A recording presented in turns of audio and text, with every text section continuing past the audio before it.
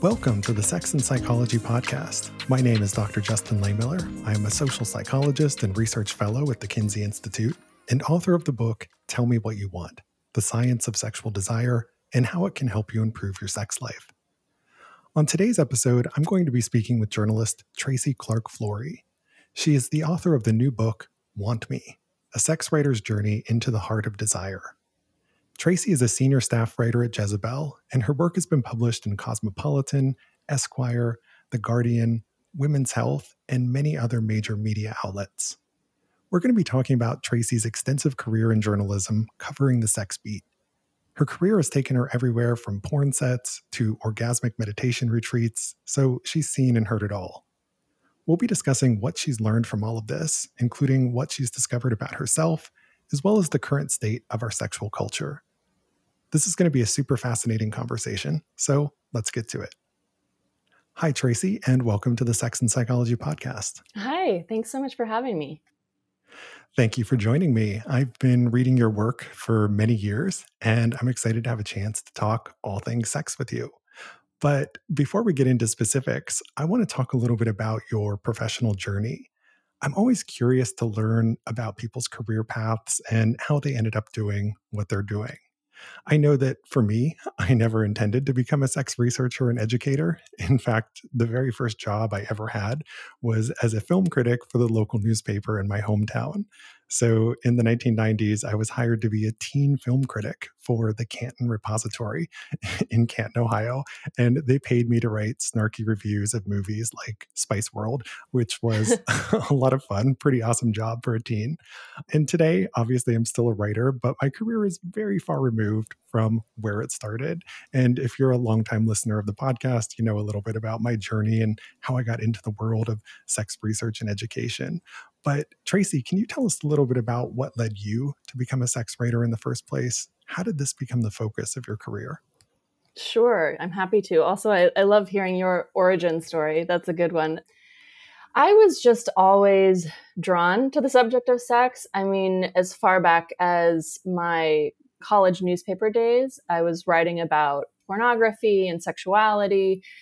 It was something that called to me. And I think part of that was my having grown up in Berkeley, California, with a pair of, hippie parents who were pretty open in terms of talking about sex and talked about sex in very positive terms. And so I think fundamentally, I came from a place of feeling like, one, it was possible to build a career writing about this topic without being alienated from my family. So there was a sense of permission there.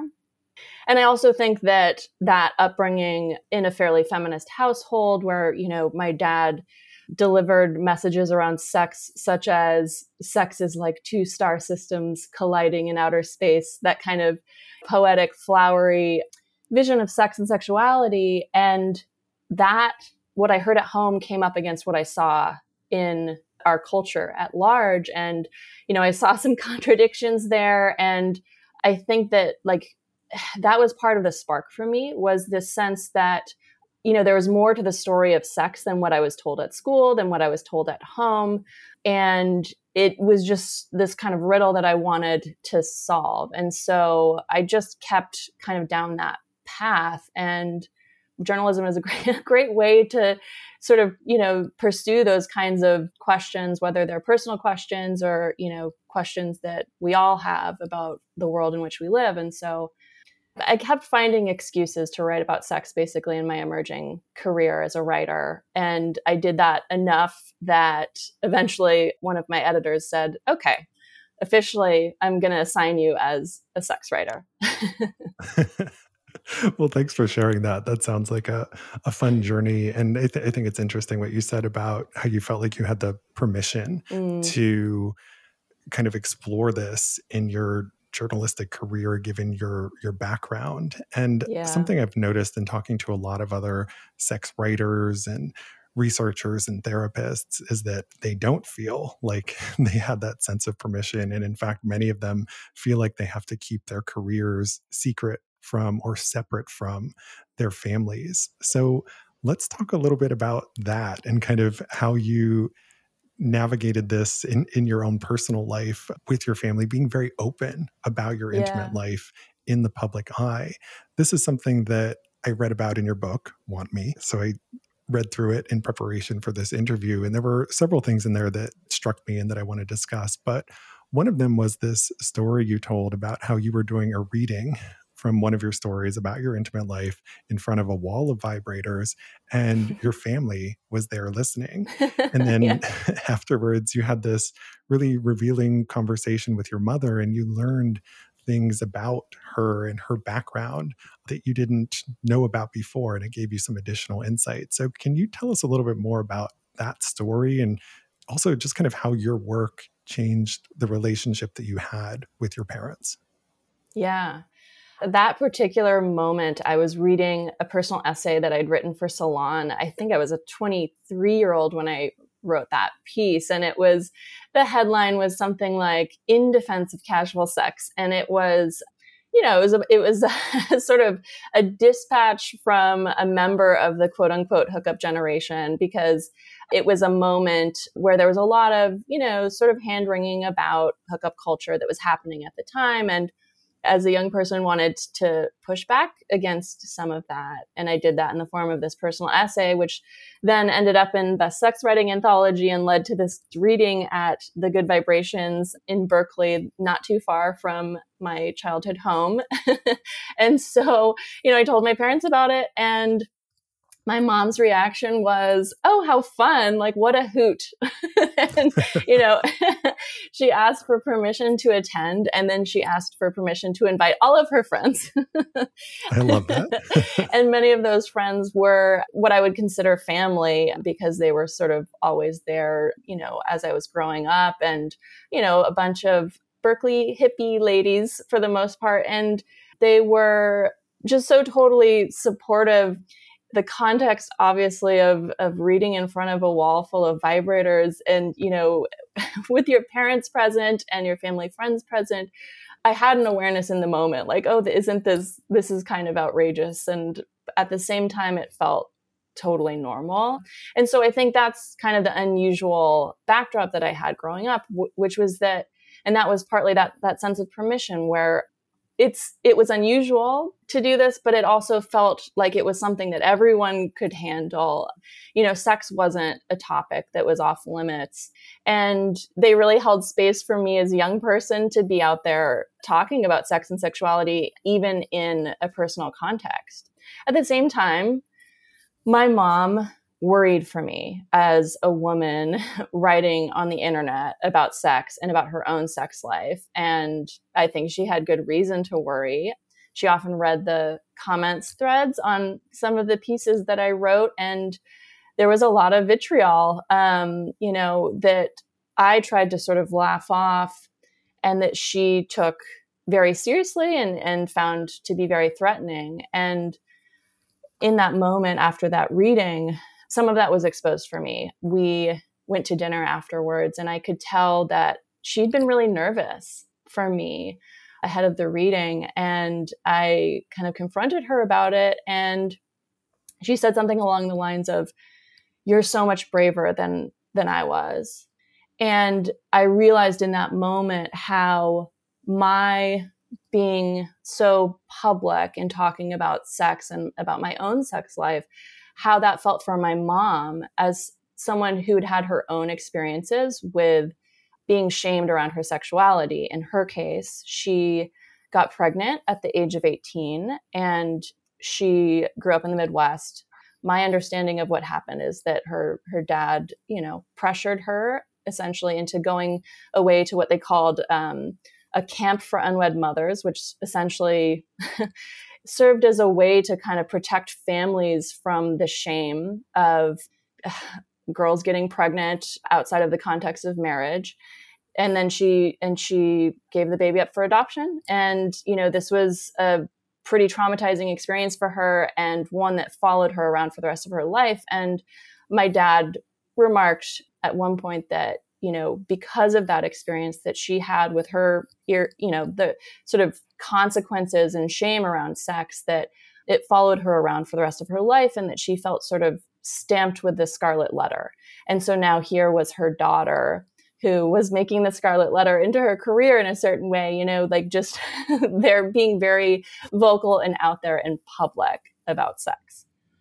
Yeah. And I'm sure she never could have imagined that happening. And, you know, her daughter having such a different experience with all of this, and also how the culture changed over time. Yeah. I really appreciate you sharing that story. It really stuck out to me in the book. And I was really interested in the ways that you described your relationship with your parents and the ways that you've gone back and thought about things somewhat differently over the years, and also how your career and being in the public eye along those lines has shaped that.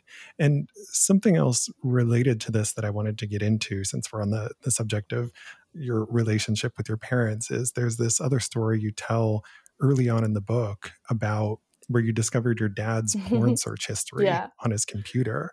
And I think it's a really common experience for boys to find their dad's porn. And in my case, my brother and I found vintage porn in grandpa's basement that one of my uncles had stashed away in a workbench. And that was honestly my first time ever seeing porn in my life. And it was a titillating experience. And I didn't really think about it or analyze it beyond the fact that it felt like, you know, I was doing something naughty and kind of exciting. And incidentally, they were all like vintage Playboy copies. And I was actually more interested in the articles than I was in the photos at the time, because that was the first time I'd ever seen anybody like writing or talking about sex. But anyway, it's just something where I'm thinking about the ways that boys might discover their parents' pornography. And you know, it's often a sexual awakening or it makes like a funny story later. But your discovery of your dad's porn as a young girl was a totally different experience. And I think that we don't often talk about the gendered ways that people might interpret that or experience that. So can you tell us a little bit about that experience? Yeah, for sure. I think that if I'd encountered my dad's porn as a straight boy, my experience of it would have been so dramatically different. My encounter with his porn subscription, you know, it really felt in ways like it contradicted a lot of what my dad had previously told me in terms of his sort of values around sex. He'd often said things like, a woman's most attractive feature is her brain. And, you know, high heels are ridiculous. Shaving your legs is silly. And those were the values that he, you know, espoused in our household. And then I came across, you know, perfect10.com, which is rating women on a essentially 1 to 10 scale based on appearance. And, you know, I didn't know how to reconcile that he was privately looking at these images with what he'd said about a woman's most attractive feature being her brain. And so in the moment, it felt like betrayal, because I felt like my dad had been telling me a lie. Now, as an adult, I don't see it as a lie at all. I see it as that he told me a very simplistic version of the truth and didn't explain the full truth to me, and didn't explain how these two things could coexist. His Perfect 10 membership and everything he'd said about, you know, what he believed made a woman beautiful and lovable and all of that. So encountering this porn, it felt to me like I'd sort of held out hope that there were men out there like my dad who thought that a woman's most attractive feature was her brain. And it felt like, oh no, even my dad is this way. Even my dad values a woman's appearance over her brain. This is the truth about men. And so it felt like a moment of disillusionment. At the same time that it was exciting to come across these images. And then I did end up poking around further on the website and finding images that I printed out and took upstairs to my bedroom. So it there was a lot of conflict there, where there was the excitement and thrill and sexual discovery, and the disillusionment and confusion. But I think for a lot of boys who are discovering their father's porn, it almost feels like this moment of initiation and invitation, and, you know, that it can that it doesn't have that same degree of tension and contradiction. Yeah. And for the younger people listening, yes, we did used to print out our porn because our internet connection speeds were so slow and it would Oh, take forever for yes. things to download. So, once you had the patience to let it download, you kind of needed to print it out to save time. And then take the stack of papers, up to your bedroom. The black and white images. I mean, it was really, it was a different time. It was. And I really appreciate you sharing that story and that experience. And it's making me want to do a study on this topic because I've never seen anything looking at how young people who differ based on gender and even sexual orientation might perceive pornography that they find in the home that belongs to parents or other family members, and what is the psychological impact, and in what ways did it play a role in shaping their sex life. And so I would love to do that study or see that study at some point to have a sense of what does this look like on a broader scale? How common is it? And what are the differences in that subjective psychological experience? Yeah, when I think it's so rich, it's so fascinating because finding one's parents' porn, I think, especially within the context of many parents not talking to their kids about porn or about sex, or that if they do, they talk about it in these very simplistic ways, it can feel like this glimpse of a truth that's been kind of hidden from you. If there hasn't been that conversation in the home, or if that conversation has been very limited, that moment of discovery can be really powerful in terms of giving a glimpse of that something more, that your parents have this relationship to sex, to porn, that goes beyond what they have actually told you. Yeah, and I know this isn't the same thing, but it's making me think of Santa Claus and Yes. the way that we tell kids certain things that aren't true, Right. that we know aren't true, because we want to shield them or protect them from the truth, or because we want to give them this rosier version of reality than really exists. And when people discover the truth, there is often that shattering of trust that everything they've been told is a lie. And so, Santa Claus is different from sex, but it gets to the same core of the idea of how truthful are parents being with their kids, and are we doing them a disservice by not openly talking about so many things, and by telling them intentional lies about a lot of these subjects.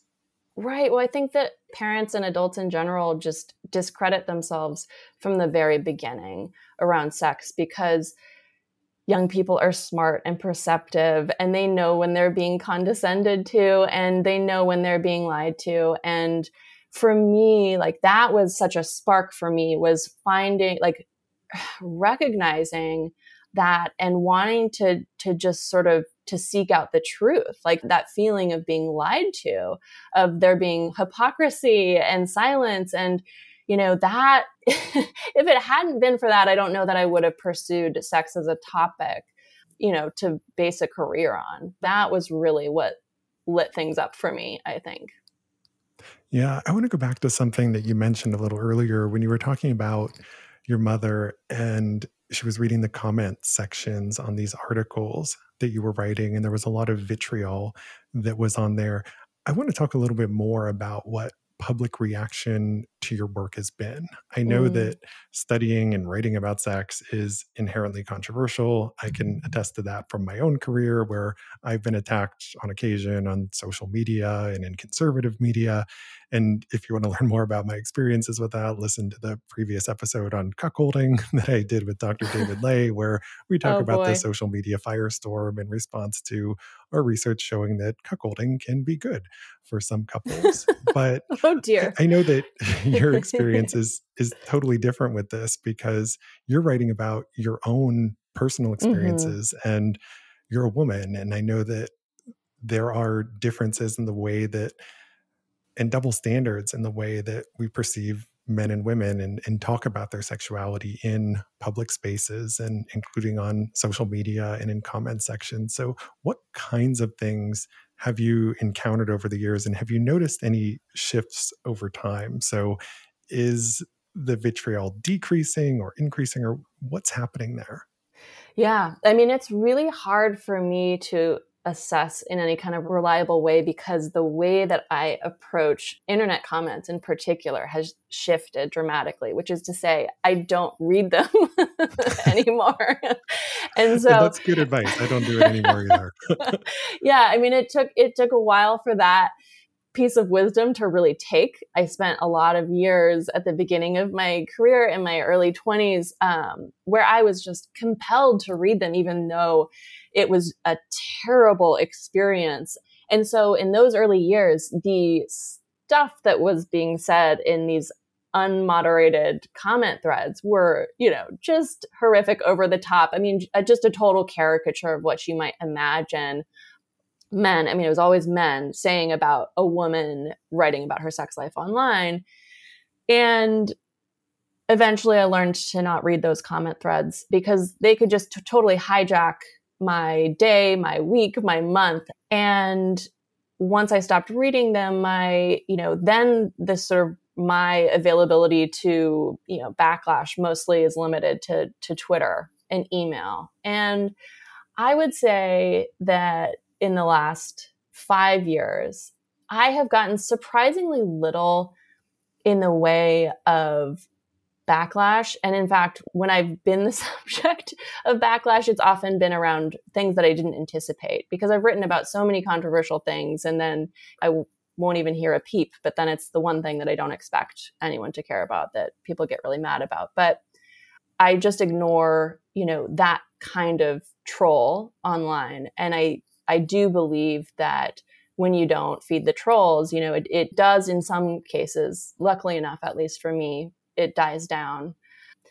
A few years back, there were some, men's rights blogs and pickup artist blogs that had started commenting on my personal trajectory as, they sort of studied my personal essays over time and tried to sort of deconstruct my narrative. And within this sort of pickup artist realm where there's this ideology about how, the sexual marketplace works and everything. And they tried to apply their theories to me in a very unfavorable way. And so I've had the experience of people at length really picking apart my life and my choices and making declarations about at one point there was a pickup artist blog that when I was engaged and maybe about to get married, they had posted, to Tracy's fiance, run far away.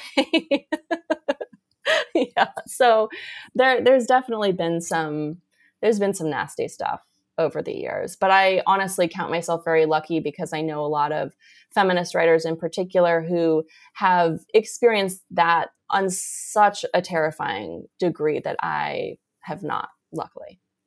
Yeah. And I've heard similar horror stories from some women sex researchers who have received death threats, who have been stalked and harassed because of the work that they do. And they're not being open about their sex life. They're just publishing sex research. And even that in and of itself, when the research challenges conventional or traditional ideas of sexuality, there's often a lot of resistance that's encountered. And sometimes that turns into danger and harassment and all of these other things. And, it's telling of the way that a lot of people view women and sex in our culture, which kind of leads into the next topic I wanted to discuss, which is you talked a little bit about some of these mixed messages that women are sent around sex. And a big theme in your book is this idea of sexual freedom and what it really means. And you talk a lot about this conflict that we hear and that we give all of these messages about girl power, but that's juxtaposed against all of these cultural constraints in pornography and in the media about how women are supposed to be sexually. So can you talk a little bit more about those mixed messages and how you think women today can navigate them? Yeah. I mean, for me, one of the most powerful things when I was doing research around this book was coming across contemporary feminist research around the evolution of ideas around sexual empowerment and sexual agency. And Lena Bei-Chung in particular has developed this theory about how in the 90s there emerged this neoliberal ideology that really emphasized personal individual striving and achievement, and that there's this way in which that was kind of taken up by this girl power message that really emphasized personal striving and was depoliticized and de-emphasized the need for struggle, collective gain, these things that had traditionally been definitional to sexual empowerment. The idea that sexual empowerment meant we are all struggling to change the context in which we find ourselves, and we're all, struggling for mutual gain, as opposed to this shift away from that kind of political understanding and critical awareness to that lean in style feminism that's very much about individual achievement and, breaking the glass ceiling on your own. And the ways that intersects with sex, I think is really interesting, in that Lena Bei-Chung argues that now girls' sexual behavior is judged by this new standard of sexual agency. So it's not just the virgin slut dichotomy, which has actually sort of shifted into this continuum where it's more ambiguous. There's, you might argue that there's prude sits at the center, that girls are navigating this uncertain terrain, more complex terrain now. And in addition to that, they can avoid those traditional judgments around women's sexual behavior by seeming to be in control and going after their own wants and striving and, getting theirs. Like that there's this way in which portraying this illusion of sexual empowerment actually protects against sexual judgment. And so coming across that thinking was really powerful for me, because I see that as having been hugely influential for me in terms of how I approached sex in my teens and 20s. So I think one of the major struggles for young women right now is that there is this narrative of sexual empowerment that's all about individual choice and striving that inherently, just by that setup, seems to imply that if you're having difficulties, dissatisfactions in your sex life, that's your problem and your own personal failing, as opposed to this potentially being part of a larger systemic problem. Yeah. And I think that's a really great summary of a really complex subject. And I think you really describe well how the attitudes and cultural views have shifted and changed over time to some degree, but it's a new complex world in terms of women and sex and sexuality. And I think you do a great job of discussing this in your book. And Peggy Orenstein is somebody else who I think also does a really good job of talking around these issues. And I often recommend her book, Girls and Sex, for people who want to learn more about kind of navigating that complicated landscape that's out there today. And we have much more to discuss, including some of the interesting places that Tracy's career has taken her. But first, a quick break for a word from our sponsor. Looking to boost your bedroom performance? Our friends at Promescent have you covered. Promescent has an extensive line of sexual wellness products, including a female arousal gel, libido-boosting supplements, massage oils, condoms, and much more. They also have a popular delay spray, which has been clinically shown to help men last longer in bed. You can customize this spray for your body to achieve the desired effect. And when used as directed, you don't need to worry about it transferring to your partner. Check it out, and you'll see why it's recommended by more than 2,000 medical professionals and has thousands of 5-star reviews. Promescent offers a 60-day money-back guarantee on all orders and free shipping on orders over $10. They also ship all orders in discreet, plain white bubble mailers to guarantee privacy. Learn more and place your order at promescent.com. That's MESCENT.com. And we're back. My guest today is journalist Tracy Clark Flory, and we're talking about her new memoir titled Want Me. Tracy, your work has taken you to a lot of different places, including porn sets. So, can you tell us a little bit about what being on a porn set is actually like? I think a lot of people, when they hear this, they get certain ideas about what it probably is like. But what was your experience like? And what are some of the things that people get wrong about how porn actually works? Yeah.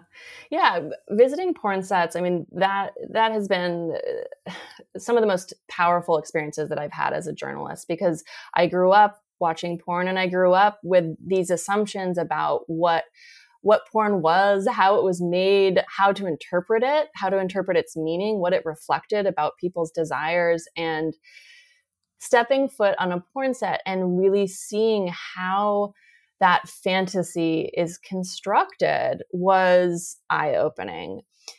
You don't, as a viewer, see unless you're watching videos that do include this, which, there are those, but often as a viewer, you don't see the negotiations around personal boundaries, around personal preferences and interests. You don't see the pausing to ask for lube. You don't see at one point I watched as a bottle of Cetaphil was brought out and was used to simulate ejaculate. And just seeing the way that, and you don't know that when you see the final product that, that this is, that there's that element of, illusion to it. But there's just really so much of that. There's seeing people who are engaged in a sex scene in a very intense way, and then, cut is called, and then everyone's just joking around on set, and, everyone's friends, or it's the moments leading up to when action is called, and everyone's just hanging out on couches, like taking pictures of the cute dog that happens to be hanging out on set. It's stepping foot on a porn set is to see that this is a workplace, to see that this is entertainment, that there is this fantastical illusion that is being very intentionally created. And one of my favorite moments is actually a moment that opens the book, which was when I was on a porn set reporting a story, and it was before shooting had begun. And the two male stars were just chatting about girls these days, as they put it. But they were talking really about how so often what they perform on camera is not what they want to experience in their personal lives. That there's this huge disconnect between what they're portraying and what they find to be personally pleasurable or enjoyable, like that they are portraying this illusion of, hot, satisfying sex, and it's an illusion for them, which isn't true for all performers. But I just, that was so powerful for me as someone who came to porn as a young person with all these misconceptions. And then just repeatedly, every time that I actually stepped foot on a porn set, I had a lot of those misconceptions corrected again and again.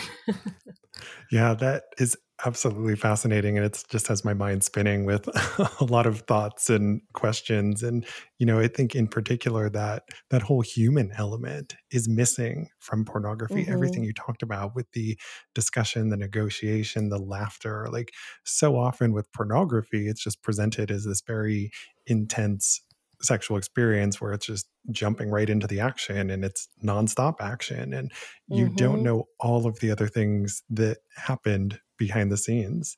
An analogy I've made on a previous episode of the podcast is that when you're watching a porn clip, it's kind of like you're watching a clip from a cooking show where you're just getting that little highlight reel and you're not seeing all the things that are happening behind the scenes and all the prep work and all of these other sorts of things. It's fascinating to me. And I think a lot of people, when they would imagine, like, what is it like to visit a porn set? They probably think everybody's sitting around horny and aroused and masturbating. Mm-hmm. And like, that's not actually what it's like. It's just so not that. I mean, it is really funny where, it is, a lot of performers they're friends. There is just this very casual, friendly atmosphere that is not at all sexually charged, at least in terms of the sets that I've visited. And so to me, that is a part of the sex education that I wish I had gotten as a teenager. I think if anyone had bothered to talk to me as a young person about those complexities of how porn is made, how fantasy is constructed, it would have been really meaningfully illuminating for me. Yeah. And I'm also thinking about what you said regarding the performers who say that they're doing things or they're having sex in a way that they don't actually want to have in the Mm-hmm. real world. And so the performers don't really want to do this and they don't do it in their private life. But then the consumers of the porn are watching this thinking that that's what sex is supposed to be. And then they start Mm-hmm. striving for this thing that the performers themselves don't even want or Right. practice in their real life. And so who is that serving in a way? Right. Right. Well, and it's funny because that moment where I was on set with these two men, like they were actually talking too about how in some ways they were a little bit baffled by what consumers wanted, like what happened to traffic really well on tube sites, for example. And so, there's something really profound about talking to performers who are performing this for viewers who ostensibly want this thing that they don't quite identify with. And I think the complex thing about tube sites, for example, is that it's not necessarily a straightforward reflection, I don't think, of people's desires in the same way that I don't know that Netflix is a straightforward reflection of people's true desires as much as it is a reflection of, what keeps people clicking and watching and, engaged. And so, And also what just happens to be available. yeah, right. And I think as a young person, like, I had such a literal interpretation of porn, not just in terms of if I saw a video on a tube site that was the most rated video, I assumed as an early 20-something, okay, this is what men want. This exact video, exactly what's happening in this video, must necessarily be a straightforward reflection of what men want. And now I understand that it's much more complicated, right? Yeah. And one other thing, speaking of porn, you talked in your book, I believe this was something you heard from talking to other adult performers.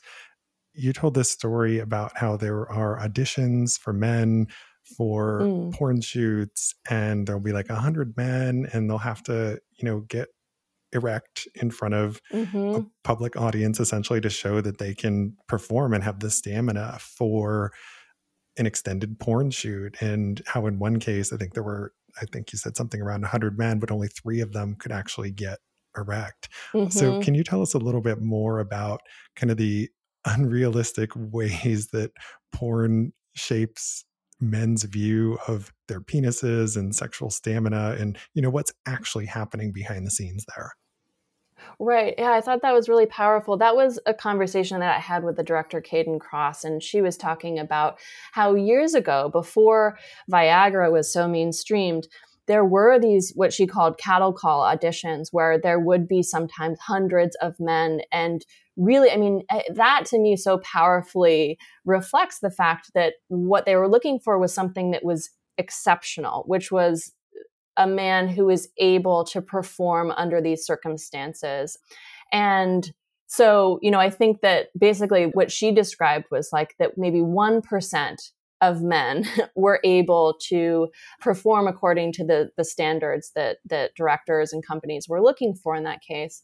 And since the mainstreaming of Viagra, as well as, Caverject, which is, an injectable, the term for it is escaping me, but It's a there are, vasodilator that, allows you to have an erection on command by injecting the substance into the penis. And it works instantaneously, unlike Viagra and some of these other drugs, which take a certain number of minutes or hours to kick in. yeah. And so now there are these additional tools essentially on hand to kind of reach that level of exceptional performance. But of course, a lot of viewers don't understand that there's all of that going on behind the scenes, whether it's that kind of wild selection process or whether there's the assistance of Caverject or Viagra.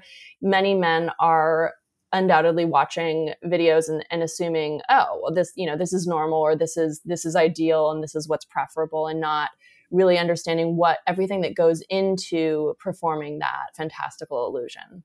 Yeah, and I think that's a great way to put it. It is a fantastical illusion. And I think the story that you provided is another great example of how penises don't always do what you want them to do, and they don't operate on command unless you're, injecting this vasodilator substance into it, which, physiologically gives you an erection almost instantaneously, but also comes with some risks, including priapism, where you can get an erection that doesn't go away and it lasts for hours and becomes painful. And it's actually a medical emergency that sends some men to the ER because you have to drain the blood out. Otherwise, you risk tissue death and potentially permanent erectile dysfunction. So, yeah, it's a good example, good evidence of how what you see in pornography is not sex education, and it's not a realistic model for understanding how the human body works or how sex itself generally works.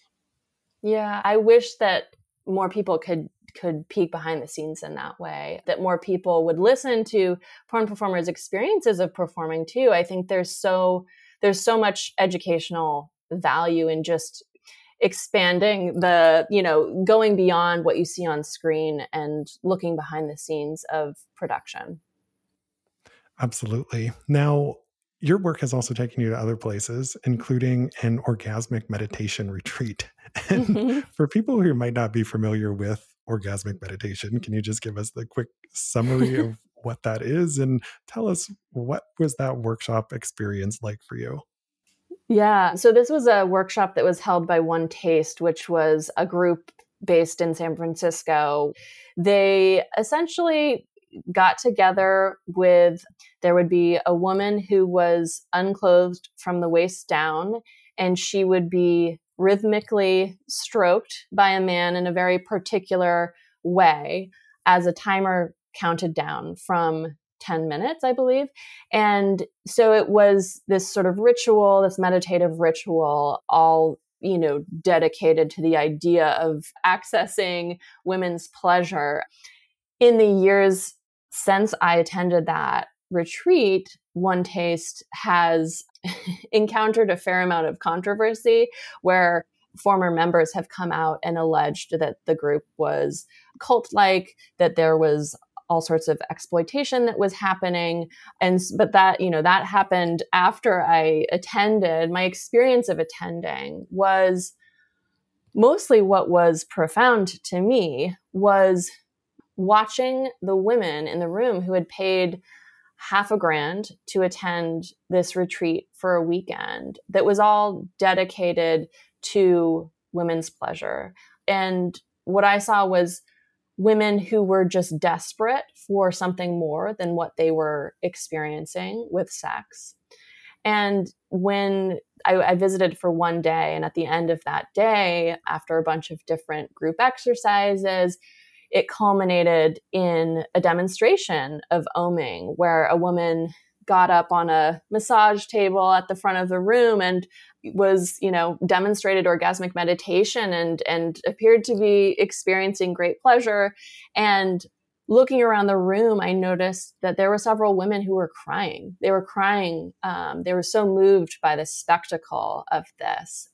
And so that really, to me, drove home the sort of degree of desperation that a lot of women feel around their lack of pleasure during sex, and the lengths that they're willing to go to in hopes of finding it. Yeah. And I think that is a powerful story and demonstration of how sexually dissatisfied and discontent so many people are, and why people are willing to spend so much money on cures and enhancers for their sex life. And part of the reason for that is because they weren't given sex ed earlier in life, and they weren't taught the things that they needed to know or should have known about how to experience pleasure. Pleasure is something that is notably missing in most sex ed. They talk about the mechanics of sex and how to avoid risk and other things like that. But pleasure is so important in sex ed, and it's just a totally neglected thing that we're expected to pick up on our own or to shell out extensive amounts of money for to take a private Right. workshop. Right. And that also to me too seems like part of that neoliberal shift where it becomes all about that individual pursuit and where feminist notions have become kind of commercialized. And so now it's like sexual liberation for women, sexual empowerment is this thing that you buy. It's this thing, it's workshops that you go to, it's studying up. It's, it's like this job that you're supposed to take on, as opposed to the more systemic stuff, like you're saying, sex education, the lack of the just fundamental lack of sex education and that sort of thing. And so I think all of those commercial solutions tend to take us away from the real solutions. Yeah. I mean, honestly, what you're saying is that pleasure is a commodity. It's something that we're trying to buy now rather than actually, really learn how to do it and educate people in ways that can help them to find that pleasure in their own life. Yeah, I mean, there's something so appealing about believing that you can buy it, especially when so many of us are uncomfortable talking about sex and really like sitting with it in an enduring and meaningful way. There is something really appealing about the idea that it's just something you can buy. Yeah. And the other thing I'm thinking about there is how some people use that in a predatory way, like when they understand how much and how deeply people want this and they want to access pleasure and how they're desperate for it and willing to spend large amounts of money, that sometimes people are sold snake oil under the guise that it's going to be that cure or solution to their sex life. And sometimes what they're sold is a product or a surgery or something else that actually ends up having a negative effect and causes harm for them for a couple of reasons. Sometimes it's a physical thing like a, surgery or supplement or something like that that ends up having a negative effect on their health because it hasn't been scientifically tested and validated and all those other sorts of things. But then there's also the psychological impact where when you get your hopes set so high on something and then it doesn't work, that disillusionment can be absolutely crushing and it can really devastate people sexually and also in their relationships. Yeah, it's tragic. It is. And so we've covered a lot of ground here, but we're running out of time. But there's one other thing I wanted to ask you about, which is how all of these things that you've learned in your career as a sex writer and, being open and publicly discussing these details of your own sex life and relationships, how has that impacted your own intimate life? So, what are the things that you've kind of taken away from that? Yeah, God. I mean, on so many different levels. I think that, God, the research, the stories that I've written all along the way have impacted my life. I mean, I'm thinking right now of many years back when I was in this very long-term habit of faking orgasms, and Dan Savage had reached out to me and asked me for help in answering a reader question, and it was from a woman who was, I believe, stuck faking orgasms, and she was looking for advice on how to get out of that. And so I ended up giving advice to someone who was dealing with the same problem as I was, but through the process, I did some research and came up with the best advice I could. And that was advice that I then took myself to very positive effect. So there are all these ways in which writing about sex, pursuing different questions, being able to talk to, the foremost experts in the world on these subjects, poring over research, all of that has just consistently impacted my own sex life. And also, not just the foremost experts in the world, but just talking to everyday people has been incredibly powerful, because I've realized that so many of us, if not all of us, are worried about being abnormal. We're worried that it's just us, that we harbor these secret fantasies or interests. And being a sex writer, I've just encountered so many people who are so relieved to be able to talk openly with someone, often for the first time in their lives. And that's been personally very impactful, because having that exposure to that, just that common experience around sex and shame has been very freeing for me over the years. Yeah, and I can relate to a lot of what you're saying in terms of the lessons that I've taken from my own research and the things that I've gotten from speaking with so many people about things like sexual fantasies. So, thank you so much for this conversation and for sharing all of this wonderful information. It was really a pleasure to have you here. Can you please tell my listeners where they can go to learn more about your work and get a copy of your latest book? Absolutely. You can go to tracyclarkfleury.com and also Jezebel.com if you want to read some of my articles there. Well, thanks again for your time. I really appreciate having you here. Also, thank you to my listeners. To keep up with new episodes of the podcast, you can visit my website, Sex and Psychology, at sexandpsychology.com, or subscribe on your favorite podcast platform, where I hope you'll take a moment to rate and review the podcast. You can also follow me on the social media for daily sex research updates. I'm on Twitter at Justin Lehmiller and Instagram at Justin J. Lehmiller. Also, be sure to check out my book, Tell Me What You Want. Thanks again for listening. Until next time.